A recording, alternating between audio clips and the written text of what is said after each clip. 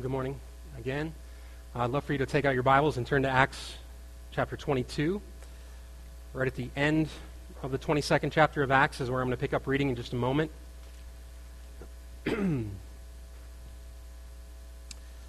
As you're turning there, I want to mention a couple things that I'm thankful for. One is Brian Zhang, who's the pastoral assistant here. He stands up and says some things sometimes. You probably recognize him if you're here, but I'm grateful he had an opportunity this weekend to go and to teach and to preach at a men's retreat for one of the campus ministries. And so I'm happy, and I just wanted to acknowledge that, ask you to be praying that there was good fruit this weekend. Brian's an effective communicator, and it's cool to see him getting opportunities for that. But I've been thinking about him a lot. They're suffering in Destin, Florida, the last few days. So I just wanted to make mention of where he was at. We're gonna dive in just a moment. I'm going to read the 30th verse of Acts chapter 22 and then all the way through Acts 23.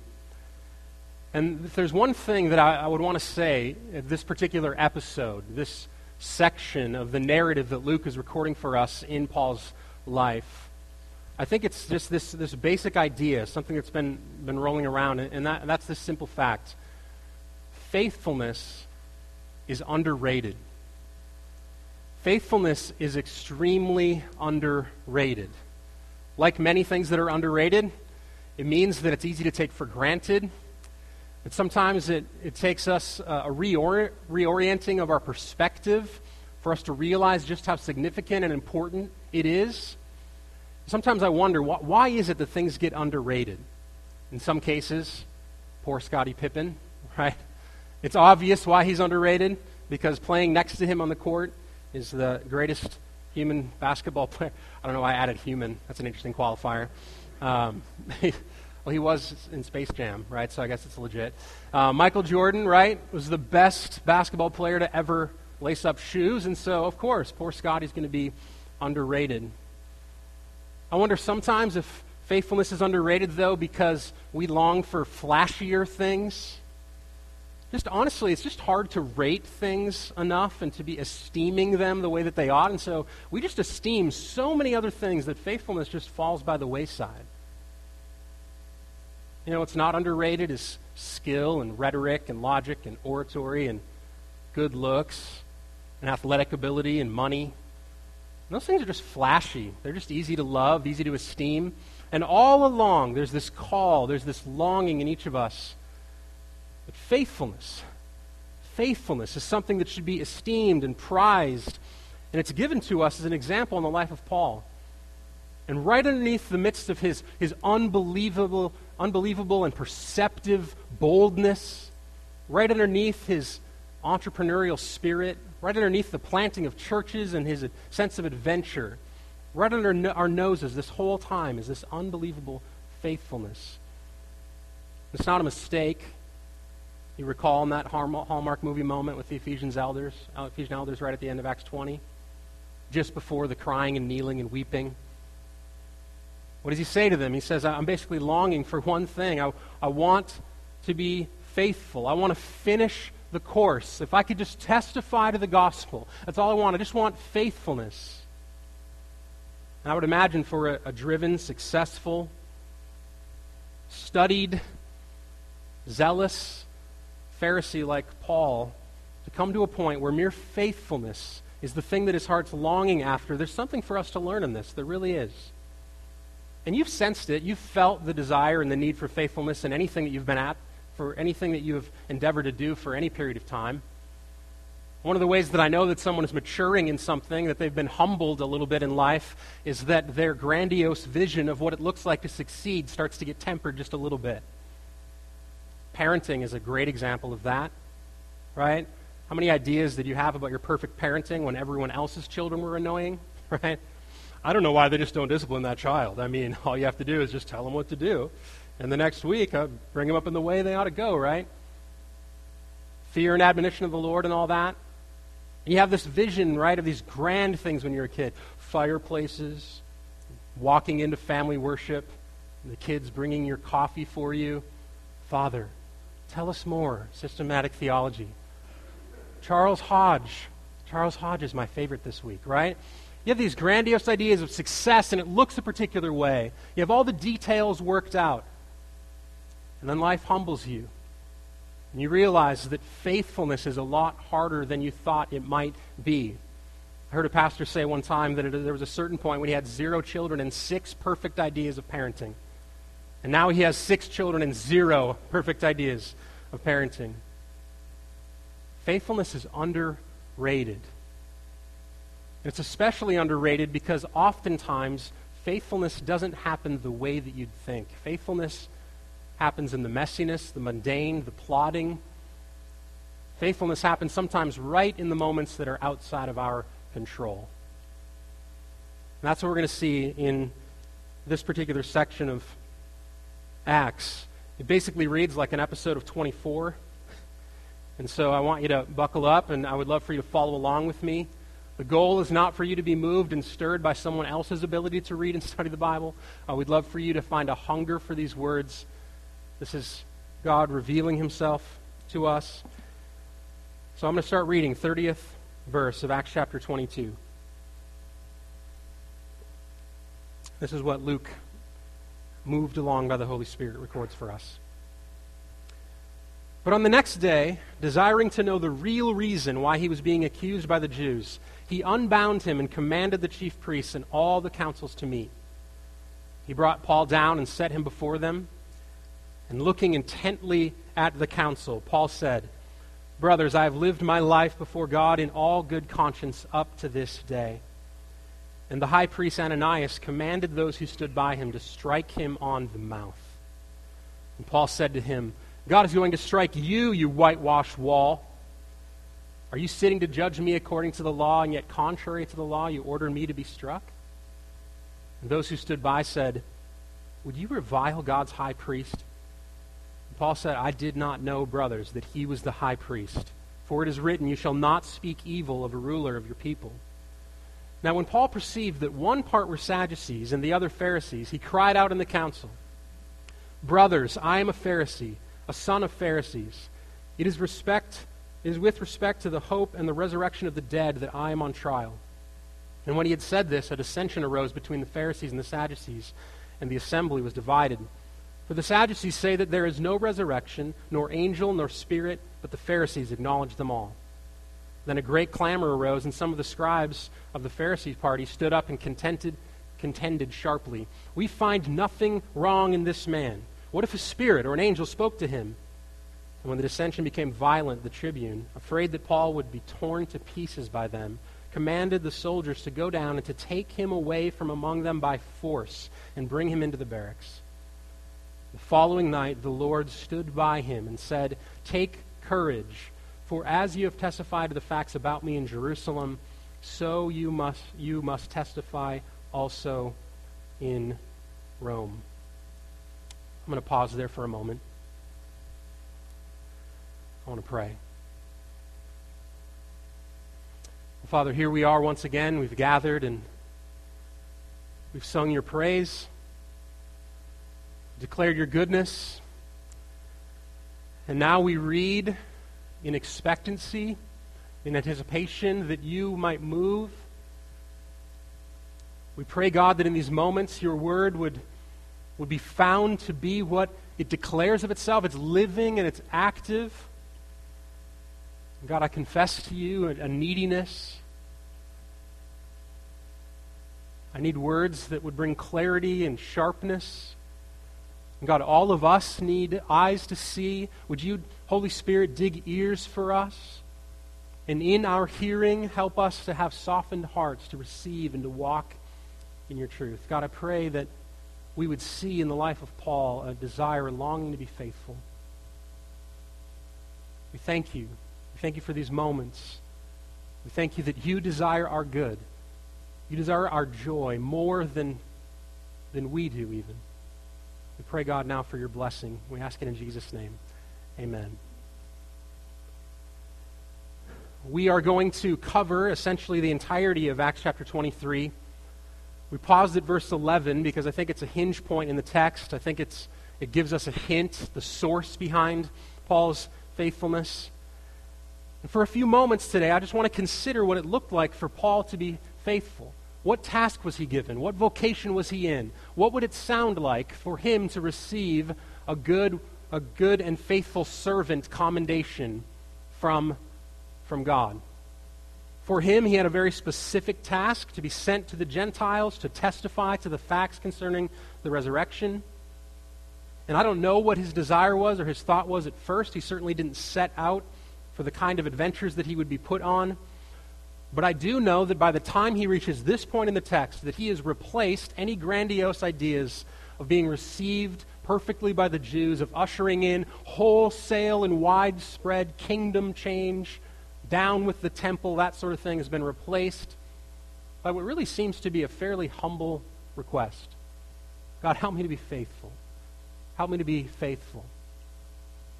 What we're going to see by the end of this little episode in his life is that God's interest in Paul's faithfulness, his desire to stand by him, is the source of all true faithfulness in the Christian life. That's the idea. That's what we're going to see.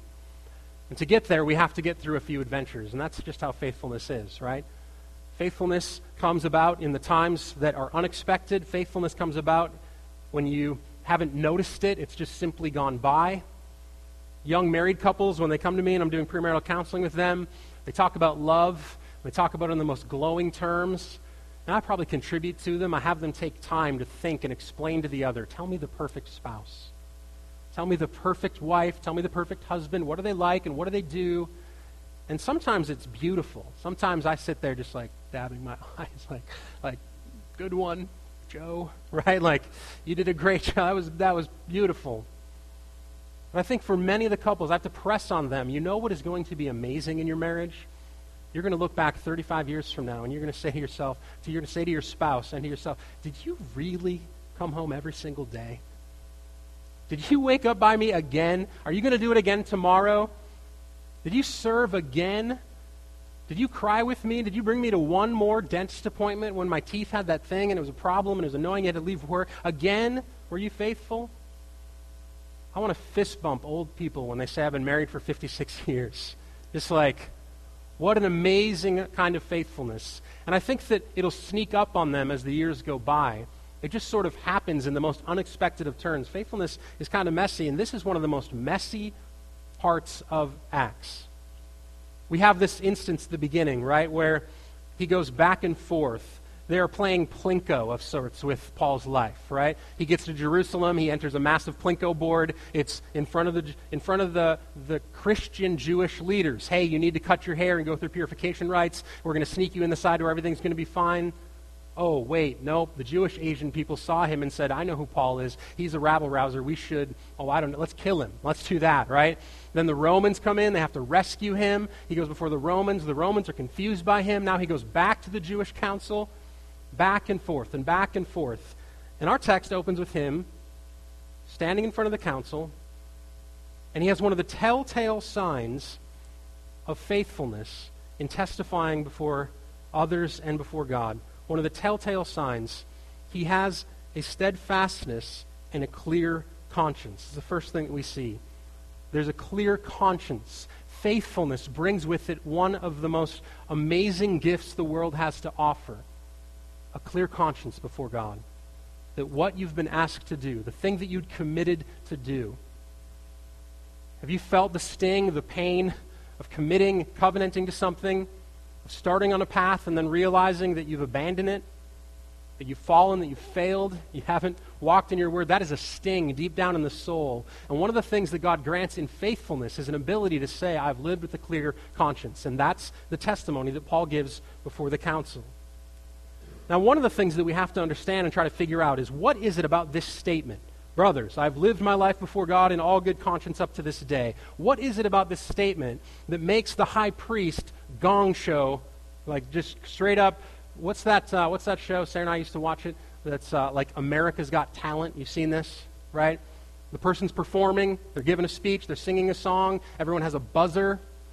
There comes a certain point where the horror of their lack of skill becomes so painful that the person just buzzes them out. Oh, that didn't work.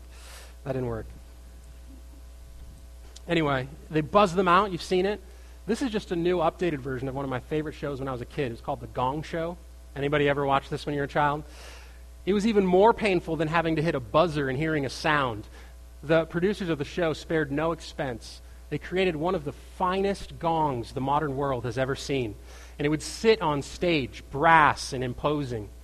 There was actually a hammer, a mallet, and it would sit next to the gong, and the judges would watch someone perform, and right at that point of cringiness, the sort of, oh, I'm embarrassed for you moment, right? That kind of feeling. Someone would go over, and the judge would stand and hold the mallet, and sometimes they would even like tempt the person in just this last bit of terrible torture. And then finally they would just say, enough, it's over, and they would bang the gong. There's something about Paul's comment here that makes the high priest bang the gong. It's over, and more than just bang the gong, he is enraged. He says, strike this man on the mouth, hit him, punch him. I think there's a few things that probably would have made this to be the case. The first clue is in the first verse, looking intently at the council. You get the impression that Paul maybe had a little bit of sort of like stubborn teenager in him at this point, right? He's the kind of like the kid whose parents say, sit down, sit down, sit down. And the child says, you can make me sit down, but I want you to know that I'm standing in my heart, right? That kind of thing. It's kind of that response. He looked intently at the council. I'm not sure what it was about his look at this moment, but it must have been steeled enough that Luke thought, I need to add that detail. There's something in here that says from Paul, today is not the day. It's been 20 plus years. I've been shipwrecked and abandoned and stoned and beaten. I've been mocked and reviled. I've faced hunger and want.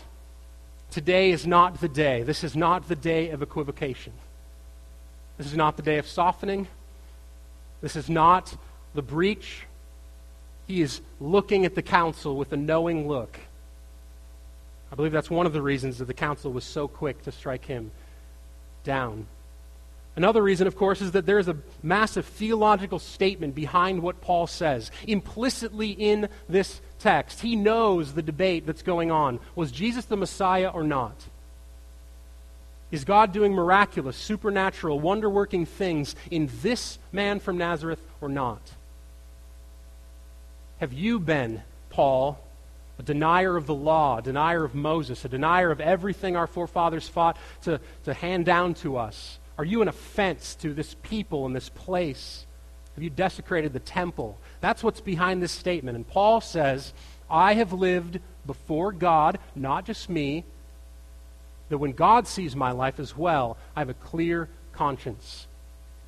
And not right up until Damascus, not while I was studying under Gamaliel, right? I have a clear conscience all the way up until this very moment.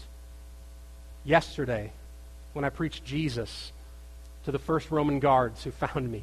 Yesterday, when I spoke of Jesus and his relationship to the law. Yes, high priest. Yes, council.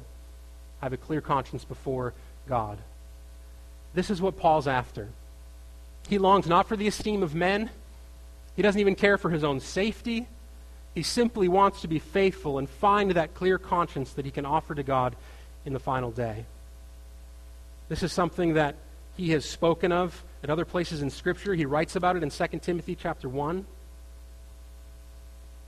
He says in the first chapter, verse 3, 2 Timothy chapter 1, I thank God whom I serve, as did my ancestors, with a clear conscience, as I remember you constantly in my prayers night and day. Let me tell you that there is something to be offered, that God is offering to us in Jesus Christ, and a clear conscience should not be dismissed. It's not a light thing. It's not a small thing. And so Paul says to them, I've lived in a good conscience. The other thing that happens here in Paul, one of the telltale signs of his faithfulness is a desire to live before God with a clear conscience. The second one that's interesting about this, though, is that faithfulness does not mean sinlessness. That's difficult for people. Faithfulness does not mean sinlessness. You can be faithful to your spouse while sinning against them in a variety of ways every single day of your marriage. That's just the reality of how things work. You are a fallen person. You're much more needy than you would ever willingly admit. Faithfulness does not mean sinlessness. The reason I bring that up is because this whole exchange, it seems like Paul kind of loses it a little bit, right? Many people, many commentaries don't know what to make of this. There's times when you go to teach the Bible right, and it's like everyone has written everything that needs to be said, and all you need to do is regurgitate it. It's a fairly simple task. And then you get other times where you read 5 different commentaries and everyone says something different about it, and it's all speculation. I think to some extent, Paul probably was flustered to the point of sinning in this moment. He basically calls down a curse. I think you could read verse 5 almost as sort of an apology. It certainly is not walking exactly like Jesus, who when he was before those who mocked and reviled and even hit him, did not speak a word, right? That's the prophetic prophecy of the suffering servant from Isaiah 53. He was silent before those who slaughtered him. But you can understand Paul, right? There's many times when Paul is this mythical figure, and I can't understand him. But getting hit in the mouth and then cursing the person, you can get that, right? You can be like Paul. Imitate me as I imitate Christ. He didn't say which verse, right? He didn't say which part. The whole punched in the mouth and cursing people thing, you got that down, right? Now, I confess to you, I read this, and I'm not sure how much that would fluster a person. I don't recall a single time being punched in the mouth. My brother punched me in the nose one time. He still disputes it. He says it was in the arm. And I said, he punched me so hard in the arm that my nose bled, apparently. That's he's a biological wonder. I could not remember being in a fight with someone where I got hit in the mouth so hard that it made me flustered. I was in one fight my whole life. It was in 5th grade. I was playing pond hockey at the little rink in my town, right? It's a big hockey day, apparently. And I just felt it was kind of a cathartic moment. I just wanted you to know about this. I was going, and I was on a breakaway, basically. No one in front of me, and we didn't play with goalies at the time, so I was about to score. And this guy from the other team did this totally Bush League thing. And he just, threw his stick across the ice so that I almost slipped on it, and then it hit the puck, and it went away, and so I didn't score. And it was at a time when it was very contentious in the game. We were about to win. And so I did the only thing you should do at that point. When he skated by me, I yelled at him, and I put my stick in that spot right between his skates. Anybody has hockey skates? There's a hole in there, and you can put your stick in it, and then you can just hook their legs out right from underneath them. I straight cartoon charactered that guy, right on his back, and I just kept on skating. I just thought, now the universe is a more just place, right? And when I turned around, he was just bull rushing me on his skates like an elephant that was enraged. I've never had that experience. I made that part up. He's like I imagine. And it wasn't really a fight. It was I was a little bit better on skates, and so I pushed him, and he fell down. And then I laid on top of him, put my arm around his neck, and I just kind of went like this, a couple times. And then there was a moment of silence where we stared at each other as 5th graders, where's this going next? And where it went was his little sister calling over the board saying, we need to go home. And so he got up and he skated off and he left. And that's my fight record. So I just wanted you to know that I don't know how flustered you could probably be. I know for many of you, you think I told that story to show that I would have an undefeated fight record. But really, I told it to think to myself, I ought to defend something once in a while. Right? What kind of man am I? I need to mix it up. Anyway, Paul's flustered. I think he's full-on angry. I think he's angry and he cries out, God's going to strike you. He curses. And it's not just the fact that he's angry and that he does something that even himself would write later to the Corinthians in chapter 4 of 1 Corinthians. He says, when we are reviled, we bless. Well, not really, Paul, right? He wrote that a couple of years probably before this moment. So he fails. Even according to his own standard, he fails. And it's not just the fact that he's not perfect in his sin or his anger, but we also see this idea, how in the world did he not know this was the high priest? And again, people say to themselves different things about what's happening here. Some people think he's being ironic. Of course, Paul knew who the high priest was. And not only is he being ironic, but he's being a little bit sarcastic. He is biting the high priest, saying, there's no way you could have been a high priest, someone who acts like that. History would be on Paul's side. Most historians recount this time and say that Ananias was not fit to be a high priest of the Jews at this point in history. Other people, and this is an honest-to-goodness commentary description of what could have happened. There are people who say, well, this was it was an unscheduled gathering of the council. The Romans brought him together. The reason he wouldn't have known is he wasn't wearing the right clothes. This is what you might call the casual Friday defense, right? Like, I'm sorry, boss, I just didn't notice you there. You're wearing jeans, right? And that's just not the norm. I think a more intriguing idea of perhaps why Paul didn't know who this high priest was, apart from the rage that could have had him flustered, apart from the fact that he'd been beaten over the last couple of days, I mean, maybe his vision was affected, is that he could have very likely had an actual eye problem in his life. And many people think that at a certain point, perhaps thorn in the flesh for Paul was actually an issue of his eyes. And we get that from a couple different places. The book of Galatians, probably the most likely and the most straightforward. This is chapter 4 of Galatians. Starting in verse 13, he says this: "You know it was because of a bodily ailment that I preached the gospel to you at first. And though my condition was a trial to you, you did not scorn or despise me, but received me as an angel of God, as Christ Jesus. What then has become of your blessedness?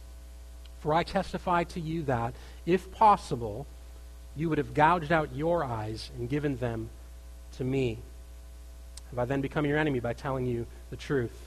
So I'm not sure what it was, except that Paul brings up a bodily ailment of some kind that was a difficulty, could have brought scorn upon himself, and instead of scorning and mocking Paul in his weakness, the people would have gouged out their own eyes and given them to him. Now, you can search and say maybe this is some sort of first century idiom about the way that you would serve someone, like raining cats and dogs or something like that.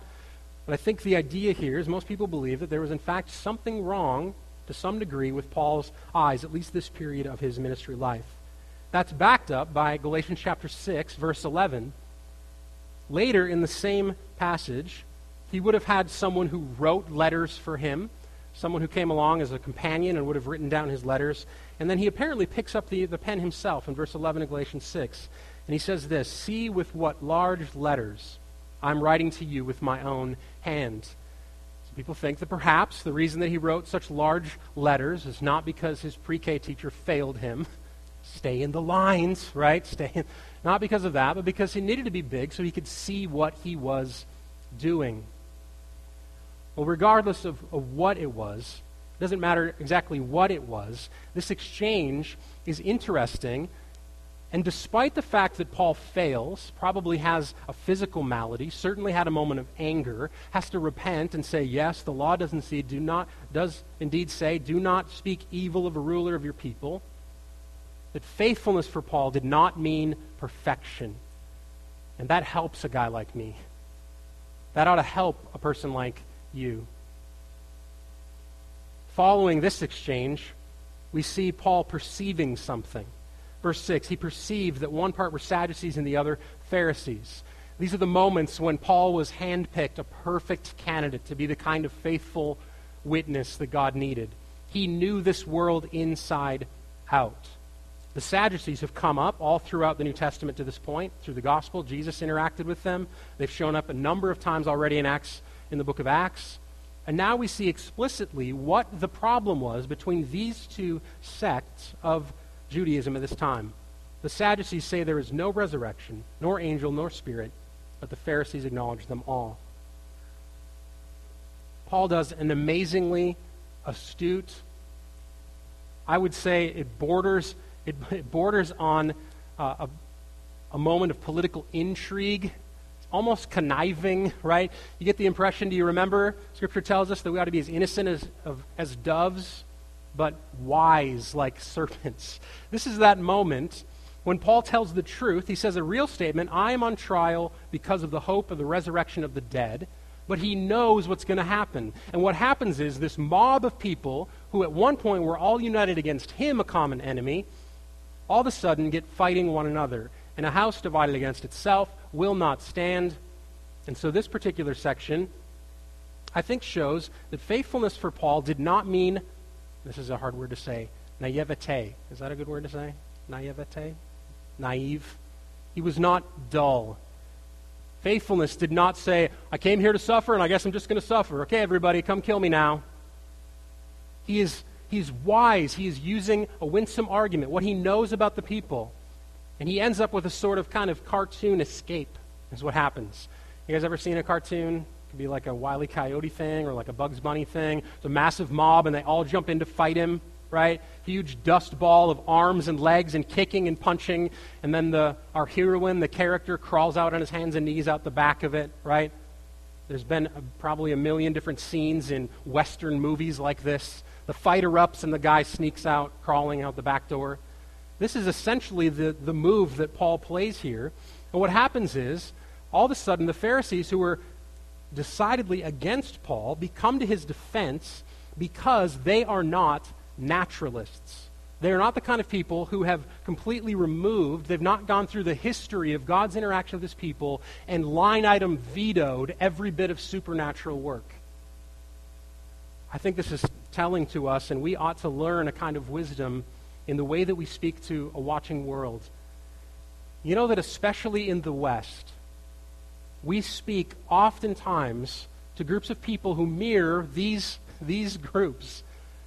Some who are overly religious, believing in their goodness, believing in church attendance, believing in a desire that they can be pleasing to God in and of their own merit. And then for more often than not, those of us in a town of intellectuals and government and universities, we encounter a kind of religion in the world that is basically naturalism.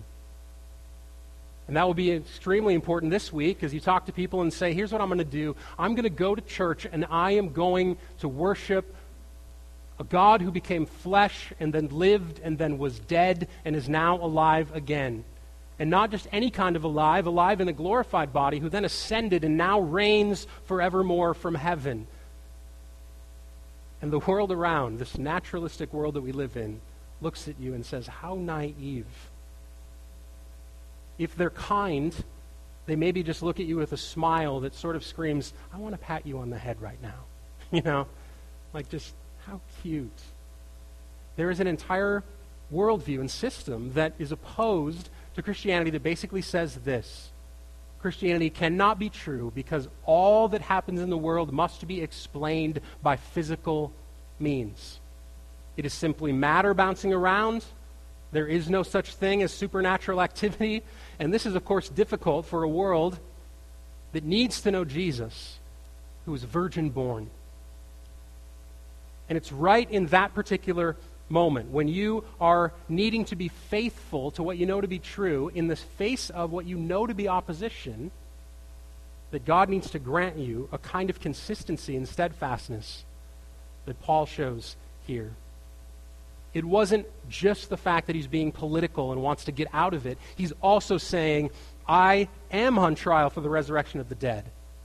This has been a part of Christian teaching from the beginning. You remember Peter at Pentecost? You know what he says in Acts chapter 2?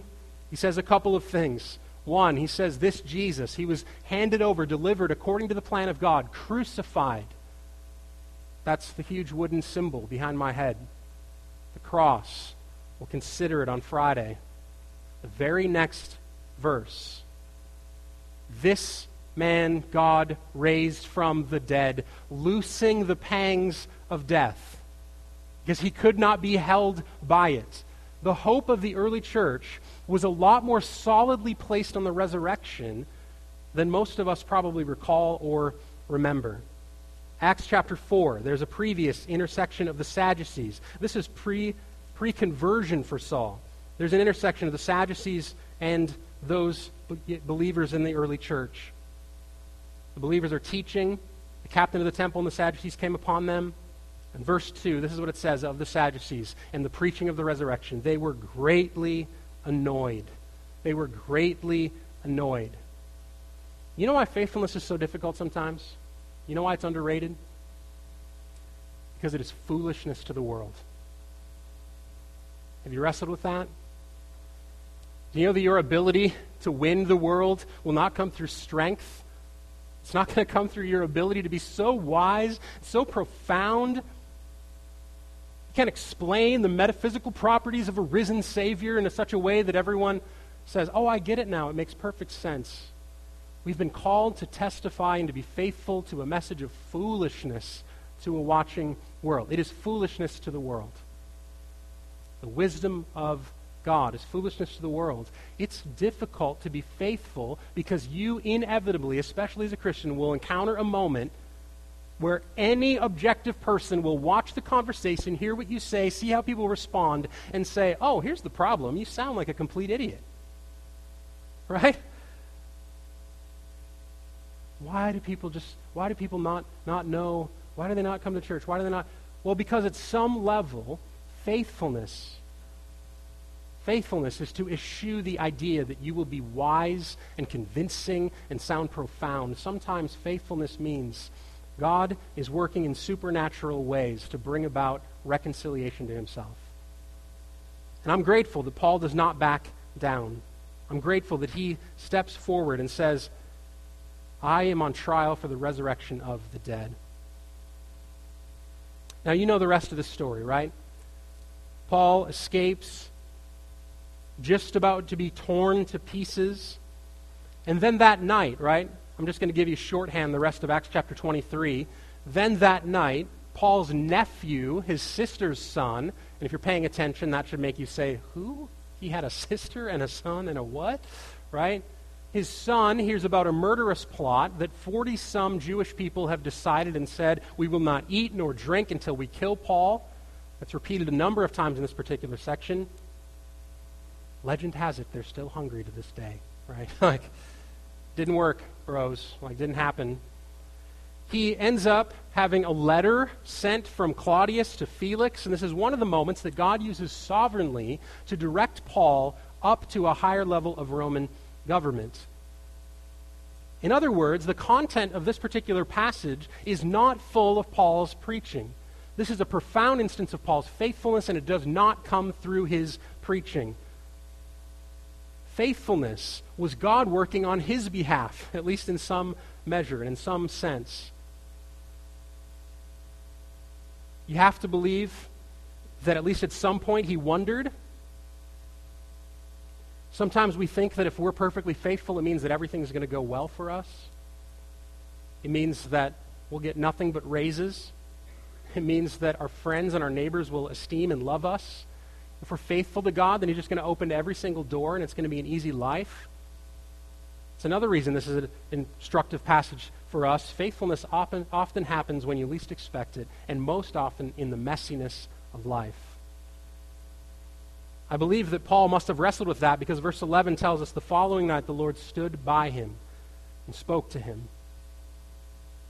Paul was not a superhero. He's not a supernatural. I bet he went to bed sometimes at night and said to himself, wow, okay, so as soon as I got to Jerusalem, God, did you abandon me? How long, oh Lord, how long? You ever felt that? You ever sensed that? You ever began to think to yourself, I was faithful, God. How long? What you really mean is, I want my circumstances to change right now. Because you have the details of your life figured out. And I want you to know that the call to faithfulness sometimes is exactly when the details don't line up. And in the midst of that feeling, God is so good. Jesus is so good. He comes to Paul and he says, I'm here, I'm by you. This is the promise. You will be my witnesses into all the earth. But before that, I'm going to send the Holy Spirit, the Comforter, to come. Baptize in the name of the Father, Son, and the Holy Spirit, teaching them to obey all that I've commanded you. And lo, I am with you always to the end of the age.